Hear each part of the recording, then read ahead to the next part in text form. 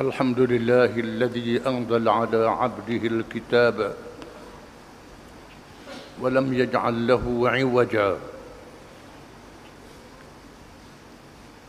أشهد أن لا إله إلا الله وحده لا شريك له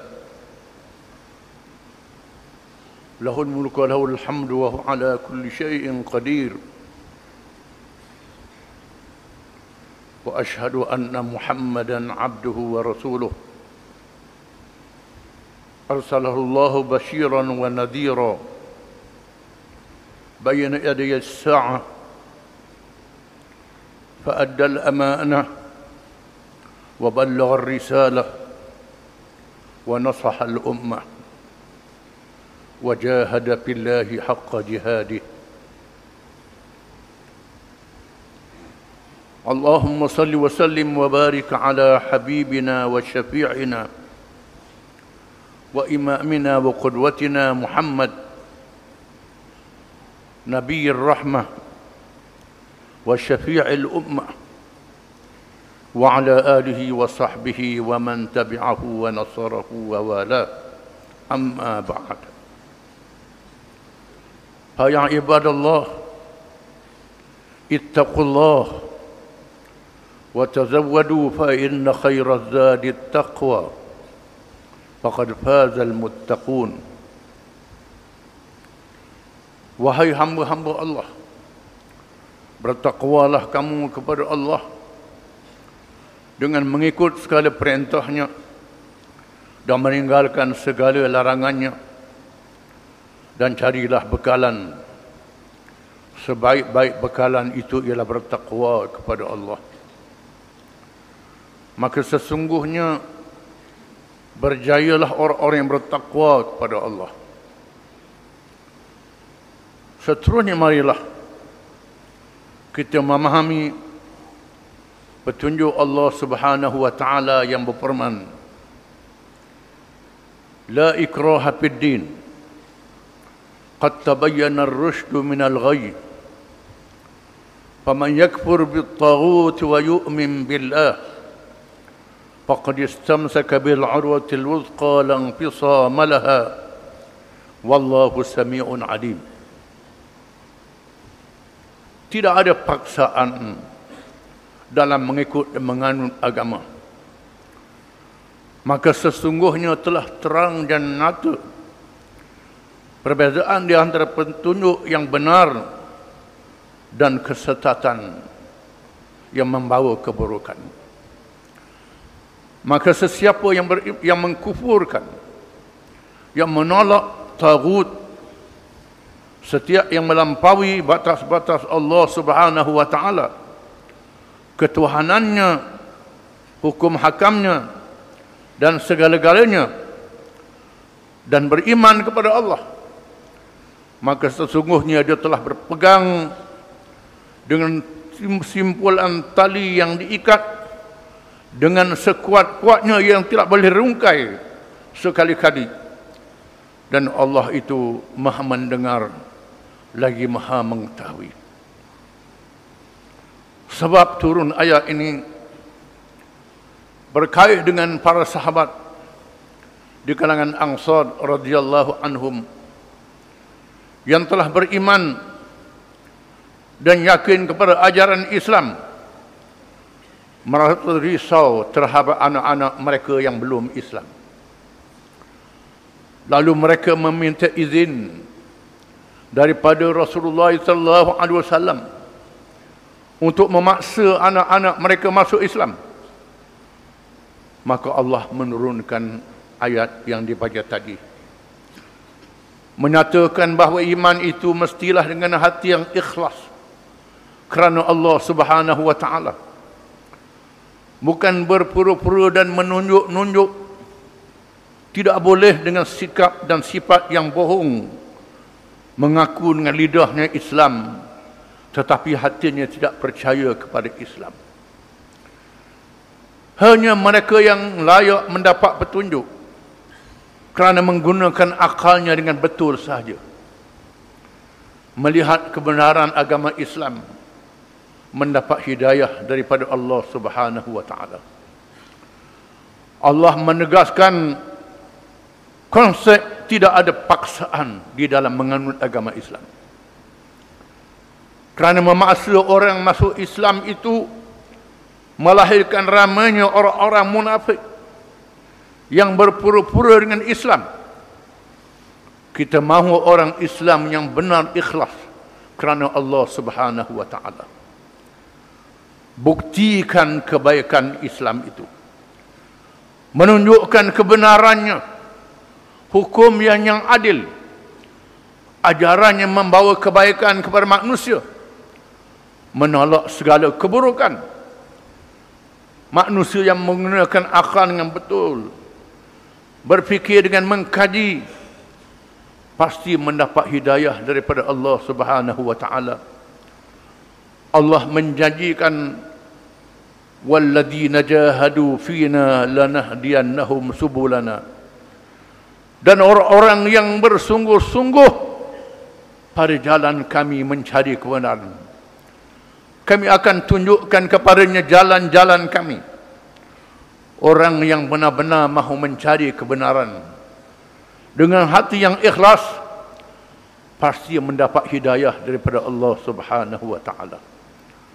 Orang yang tidak ikhlas, walaupun cerdik dan pandai seperti iblis dan golongan ahli kitab, iblis yang pernah melihat syurga neraka, bercakap dengan Allah Subhanahu wa taala, sifat sombong yang ada dalam dirinya melawan Allah Subhanahu wa taala, tidak mendapat hidayah daripada Allah. Beberapa banyak ulama-ulama ahli kitab, kalangan padri-padri dan pendeta-pendeta yang membaca berita kelahiran Nabi Muhammad SAW di dalam kitab-kitab suci mereka. Begitu juga sami-sami berbagai agama menyaksikan kelahiran Nabi Muhammad di dalam kitab-kitab suci mereka. Kerana mereka mengejar dunia, tidak yakin kepada hari akhirat, tidak yakin kepada Allah Subhanahu wa taala, mereka tidak layak menjadi orang Islam. Tidak mendapat hidayah daripada Allah Subhanahu wa taala. Di sana orang yang dilihat begitu bodoh, disebut dalam hadis Allah Ta'ala kagum dengan orang-orang yang ditawan di medan perang sebelum menjadi Islam, melawan Islam dengan sekeras-kerasnya, ditawan, dirantai, digari, diikat menjadi tawanan Islam kerana melawan Islam, kerana kejahilan dan kebebalannya. Apabila mereka melihat baiknya Islam, sucinya Islam, mulianya Islam, mereka yang melawan Islam ini berubah menjadi orang-orang Islam yang paling taat, yang setia, yang berjihad dan berjuang menegakkan agama Allah, mengorbankan harta dan jiwa raga mereka menegakkan Islam. Itulah petunjuk daripada Allah Subhanahu wa taala. Kerana ajaran Islam itu nyata dalil-dalil dan hujah-hujahnya. Sekiranya dikaji oleh manusia dengan hati yang ikhlas, apalagi yang melihat hukum syariatnya dilaksanakan dengan sebaik-baiknya, menyebabkan berduyun-duyun mereka masuk Islam. Dan jumlah yang ramai, paling ramai di kalangan mereka yang bukan Arab, dianggap buta Al-Quran, tidak mengetahui makna dan maksudnya, tetapi menyaksikan kebaikan hukum Islam dilaksanakan di hadapan mereka, menyaksikan sifat dan akhlak mulia ditunjukkan oleh Islam diamalkan di hadapan mereka, menyebabkan orang-orang begitu boleh masuk Islam, mendapat hidayah daripada Allah Subhanahu wa taala. Kerana Islam itu mestilah diikat kepercayaannya, sebagaimana diikat tali yang kuat yang disimpul, diikat dengan menolak segala yang lain daripada Allah, menolak Tuhan-Tuhan yang lain daripada Allah, menolak ajaran yang lain daripada Allah, menolak hukum yang lain daripada Allah, menolak petunjuk yang lain daripada Allah. Hanya percaya kepada Allah saja, Tuhan yang Maha Esa, yang maha suci dari segala sifat kekurangan, adil hukumnya, bijak segala ajarannya, menerima Allah sahaja dengan ucapan la ilaha illallah, tidak ada ilah, tidak ada yang dipuja, yang disembah, yang dikagum yang lain daripada Allah, melainkan Allah sahaja. Itulah simpulan tali yang teguh bila seseorang itu mengucap dengan hati yang yakin, percaya kepada makna dan maksud, percaya pada tujuannya, bukan lidah sahaja menyebut kuat-kuat, hatinya longgar, percaya dengan ilmu yang sebenar, menjadi satu keyakinan yang kuat, tidak berganjak melainkan dengan Islam, dan mati bersama dengan Islam. Disebut dalam hadis, seorang pendeta Yahudi Abdul bin Salam radhiyallahu anhu, setelah dia masuk dalam agama Islam, apabila menyaksikan wajah Nabi SAW dan berhujah, memberitahu dia bermimpi memanjat satu tiang. Ada orang mengarahnya panjat tiang itu. Di hujung tiang ada simpulan tali yang kuat. Panjat, pegang simpulan tali itu kuat-kuat, jangan lepas kali-kali. Dia memanjat dengan bersungguh dan memegang simpulan tali yang kuat itu. Nabi mentakbirkan mimpinya, engkau menjadi orang Islam dan engkau masuk syurga kerana mati dengan simpulan tali yang teguh itu, tidak berganjak dengan ajaran Islam. Itulah dia Islam, bukan mengucap main-main, bukan berzikir main-main, bukan menyanyikan zikir tak masuk dalam hati dan kepercayaannya. Di sana ramai manusia yang masuk ke syurga dengan la ilaha illallah, dengan keyakinannya, mengakhiri ucapan kepercayaan hanya kepada Allah, menolak yang lain daripada Allah. Di sinilah diminta supaya diazankan dan diiqamatkan pada telinga bayi-bayi yang baru dilahirkan. Yang penting dalam azan dan iqamat itu ialah asyhadu alla ilaha illallah. Diperdengarkan kepada anak yang tidak tahu apa-apa kerana berkatnya kalimah itu, dan diminta mentalqinkan mereka yang dalam keadaan nazam, laqinu mautakum la ilaha illallah. Ucapkan kepada mereka yang nazam, yang menghadapi kematian, dengan la ilaha illallah, untuk mendapat kelebihan. Man kana akhiru kalamihi la ilaha illallah fahuwa min ahlil jannah. Barang siapa yang mengakhiri kalamnya dengan la ilaha illallah, dia adalah ahli syurga. A'udzu billahi minasyaitonir rajim. Bismillahirrahmanirrahim. Wal 'asri innal insana lafi khusr illa alladhina amanu wa 'amilus solihat wa tawasaw bil haqq wa tawasaw bis sabr. Demi masa sesungguhnya manusia itu di dalam kerugian, malaikat orang-orang yang beriman, mengerjakan amal yang saleh, yang berpesan-pesan dengan kebenaran dan berpesan-pesan dengan kesabaran. Barakallahu li wa lakum bil kitab was sunnah wa nafa'ani wa iyyakum bil ayati wal hikmah. Aqulu qawli hadha wa astaghfirullah al azim li wa lakum wa li sa'iril muslimin wal muslimat innahu huwal ghafurur rahim. Amin. Amin. Ya muwaffiq at-ta'i'in وفقنا لطاعتك أجمعين وتب علينا وعلى المسلمين واغفر ذنب من يقول أستغفر الله العظيم ونستغفر الله.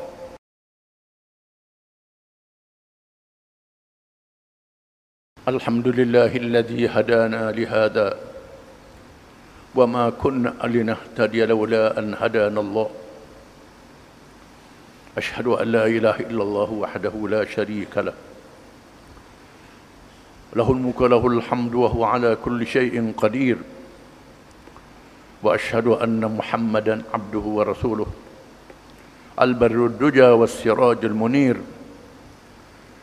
اللهم صل وسلم وبارك على سيدنا محمد أشرف الأنبياء والمرسلين وإمام المتقين وقائد الدعاة المجاهدين وعلى آله وصحبه أجمعين والتابعين بإحسان إلى يوم الدين أما بعد يا أيها الذين آمنوا اتقوا الله حق تقاته ولا تموتن إلا وأنتم مسلمون. Wahai orang-orang yang beriman, bertakwalah kamu kepada Allah dengan sebenar-benar takwanya, dan jangan kamu mati melainkan dalam keadaan kamu menjadi orang-orang Islam. Marilah kita melihat dan menghisap diri masing-masing, kepercayaan kita, perangai kita dan amalan kita. Adakah menepati ajaran Islam ataupun tidak? Hanya Islam yang menentukan ke jalan yang benar. Islam petunjuk Allah yang dibawa oleh Nabi-Nabi dan Rasul alaihi wassalatu wassalam, yang ditutup dengan Nabi Muhammad sallallahu alaihi wasallam. Petunjuk yang lain daripada Islam sesat, menyesatkan, menyebabkan celaka di dunia dan neraka di hari akhirat.